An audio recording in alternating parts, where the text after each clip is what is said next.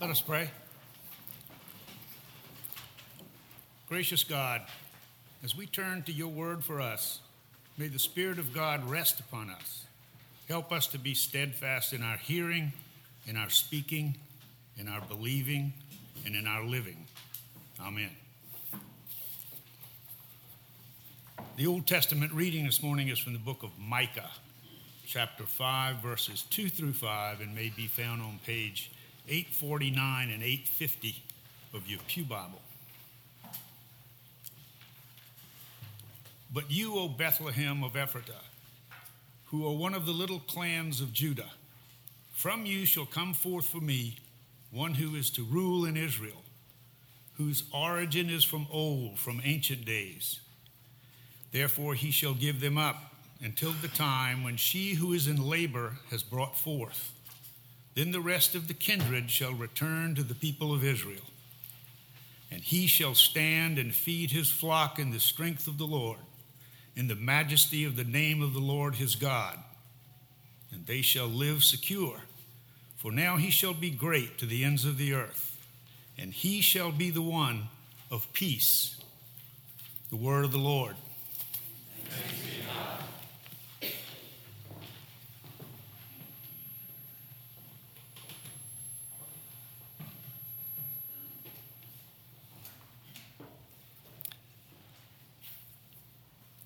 Our New Testament lesson comes from the Gospel of Luke, the first chapter, verses 26 through 49.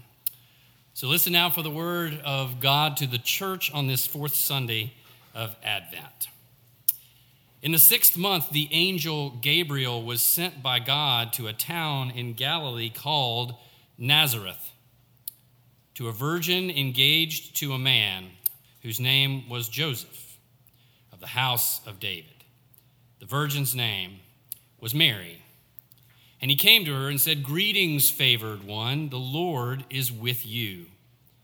But she was much perplexed by his words and pondered what sort of greeting this might be. The angel said to her, "Do not be afraid, Mary, for you have found favor with God. And now you will conceive in your womb and bear a son, and you will name him Jesus. He will be great and will be called the Son of the Most High. And the Lord God will give to him the throne of his ancestor David. He will reign over the house of Jacob forever, and of his kingdom there will be no end." Mary said to the angel, "How can this be, since I am a virgin?" And the angel said to her, "The Holy Spirit will come upon you, and the power of the Most High will overshadow you. Therefore, the child to be born will be holy. He will be called Son of God. And now your relative Elizabeth, in her old age, has also conceived a son, and this is the 6th month for her who was said to be barren. For nothing will be impossible with God." Then Mary said, "Here am I, the servant of the Lord. Let it be with me according to your word." Then the angel departed from her. In those days, Mary set out and went with haste to a Judean town in the hill country, where she entered the house of Zechariah and greeted Elizabeth. When Elizabeth heard Mary's greeting, the child leaped in her womb, and Elizabeth was filled with the Holy Spirit and exclaimed with a loud cry, "Blessed are you among women, and blessed is the fruit of your womb. And why has this happened to me, that the mother of my Lord comes to me? For as soon as I heard the sound of your greeting, the child in my womb leaped for joy. And blessed is she who believed that there would be a fulfillment of what was spoken to her by the Lord." And Mary said, "My soul magnifies the Lord, and my spirit rejoices in God my Savior, for he has looked with favor on the lowliness of his servant. Surely from now on, all generations will call me blessed, for the Mighty One has done great things for me, and holy is his name." This is the word of the Lord. Thanks be to God. So as I was greeting people after the service last Sunday, someone, I can't remember who it was, suggested that I may be interested in an article that had run in the Post and Courier that morning. So that's about all that I remembered about that conversation. I'm sure they kind of explained a little bit more about what the article was about, but I honestly couldn't remember what it was. So I went to Trish in the church office and I said, I need your help. Can you just go and look for this article? And I didn't even really know what to tell her that she was looking for. So I just kind of guessed. I said, just look for something that has to do with a pastor or a church or faith or something, and I figured just see what's in there. So she came back to me with a printed out paper and said, I think I might have found it. And I looked at the piece of paper she was holding and I knew she had found it because the title of the story in the paper was How to Be a Good Neighbor in Charleston as a Transplant, right? So if there was ever an article written for me, this was it. This had to be it. And it did not disappoint. There was all kinds of good advice in there. The writer talked about kind of Charleston's long-standing wariness of outsiders, and he said it probably started even before carpetbaggers started rolling in after the Civil War. And he also told a story that many of you probably know about that poor hapless whale that wandered into Charleston Harbor back in the 1800s, only to be pursued relentlessly by harpoon-wielding hunters until that whale couldn't run and evade them anymore. And then the slaughtered whale's bones were dried out, and then they were hung up in the Charleston Museum, where they continue to hang today. And shortly after they were there, a Citadel cadet from Florida gazed up at that whale skeleton, and he mused aloud that the whole thing seemed to him a perfect metaphor for Charleston's relationship to the outsider, right? And the rest of the article was full of really pretty good advice, and it was honestly very helpful about how people who are from off can decrease their own chances of getting harpooned and strung up in somebody's entrance hall. But the experience of Mary in the first chapter of Luke reminds us that Advent speaks very directly and very hopefully to people who are from off. The evangelist tells us that when Gabriel visited Mary, he greeted her initially like royalty. Greetings, favored one. He said, the Lord is with you. And then Luke says that Mary was very perplexed by these words, that she pondered what in the world this greeting might be. In other words, Mary kind of wondered if the angel had the wrong address. She didn't feel so favored. To suggest that Mary, a poor peasant girl without 2 shekels to rub together, was somehow favored, it made no sense to her. She was from a tiny town that nobody talked about very much.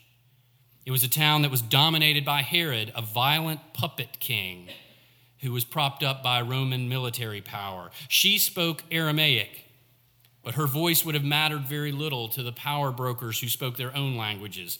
The soldiers, Latin, the merchants, Greek, the priests in the synagogue spoke Hebrew. As a peasant, her family would have eked out a meager living through farming, maybe some basic services like carpentry. Her family and others like it would have comprised about 90% of the population, which meant that it was their taxes, the taxes that they struggled to pay, that kept most of the government running and really also feathered the nests of the rich.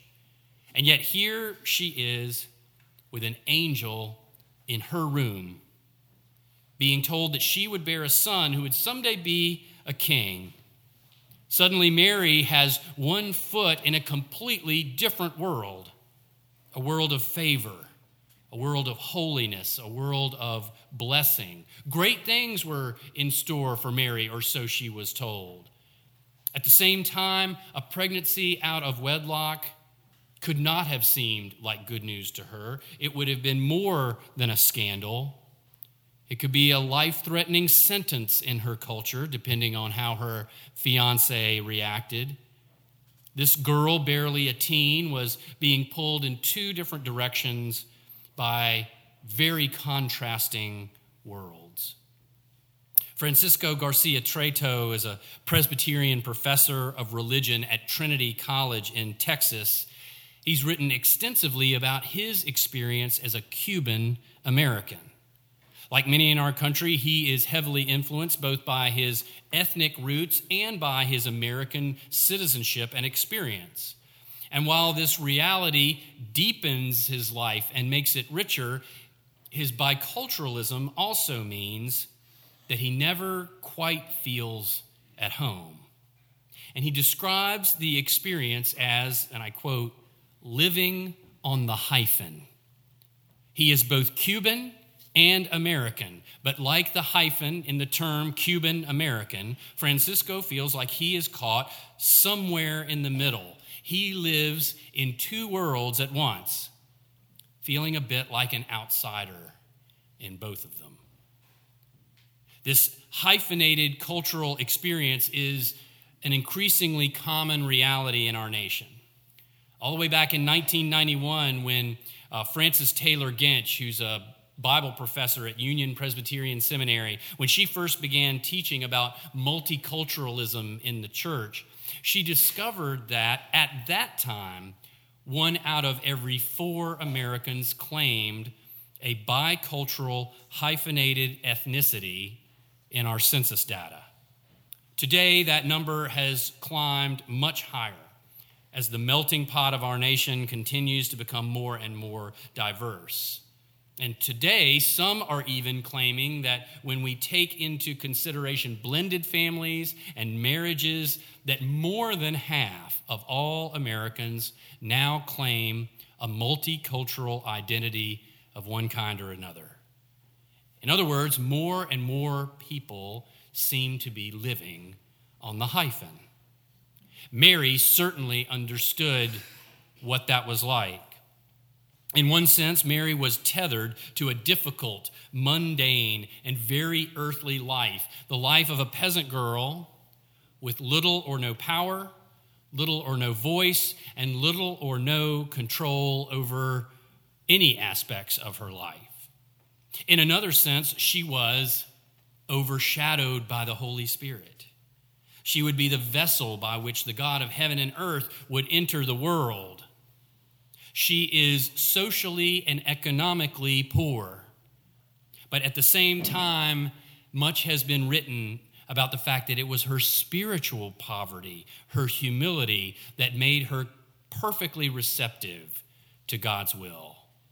Her lack of worldly responsibilities opened her up to amazing divine possibilities.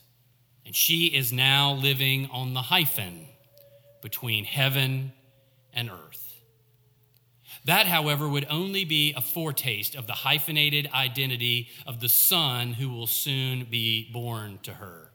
The angel promises he will be great, that he will be called the Son of the Most High, that God will give him David's throne, that as king he will reign over the house of Jacob forever, and of his kingdom there will be no end. At the same time, that Messiah will also be despised and rejected, a man of suffering, acquainted with grief. He will live to bear our infirmities and carry our diseases. He will be wounded for our transgressions. He will be crushed for our iniquities. Upon him will be laid the punishment that makes us whole. By his bruises will be healed. Even so, the world will still refuse to honor or follow him. The world will account him stricken, will even call for his affliction and his death, and that is what the world will get.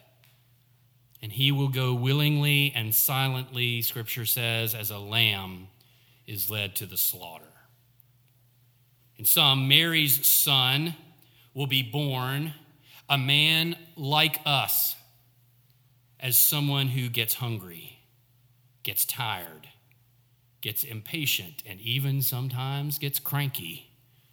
He will grow up to be tempted like us. He will make dangerous friends and enemies like we sometimes do, and he will even die like us. At the very same time, in Christ, God will be with us. In his birth, Shirley Guthrie writes, his birth will be nothing less than the radical invasion of God into the kind of real world where we live all year long. Or to use Eugene Peterson's translation of John 1:14 from the Message, the Word became flesh and blood and moved into the neighborhood. In him, God came from off into our world. In him, God came willingly and completely, even if it meant that he would be tormented by the harpoonists and hunters of this world, and he would accept their spears, and he would allow himself to be strung up before them, because it was the only way to save them. Such a miraculous gift could only be given by someone who truly lived on the hyphen between humanity and divinity, between earth and heaven. But actually, Christ did more than that. Our Celtic ancestors in the faith would often speak of thin places, locations where heaven and earth seemed particularly close together, places where the divine seemed to be a little nearer than in other places. The Iona community in Scotland, for example, has often been called a thin place. For many of us, Montreat up in the mountains is a place where the presence of God seems closer, maybe a little bit more accessible. But I would argue that the person of Jesus Christ is really the only place, the only time, the only situation when the boundary between heaven and earth was completely dissolved. In Christ, the world of the divine and the world of the human were not just brought near to one another. In him, those worlds came together completely and coexisted in perfect harmony. So the person of Jesus was not a thin place, nor can Jesus really be said to have lived on the hyphen. In him, the hyphen collapsed and disappeared entirely. And this, I think, is the true miracle of the incarnation, the true miracle of Christmas, that in Christ, heaven and earth became one. We, however, still live on the hyphen. Christ has come to us.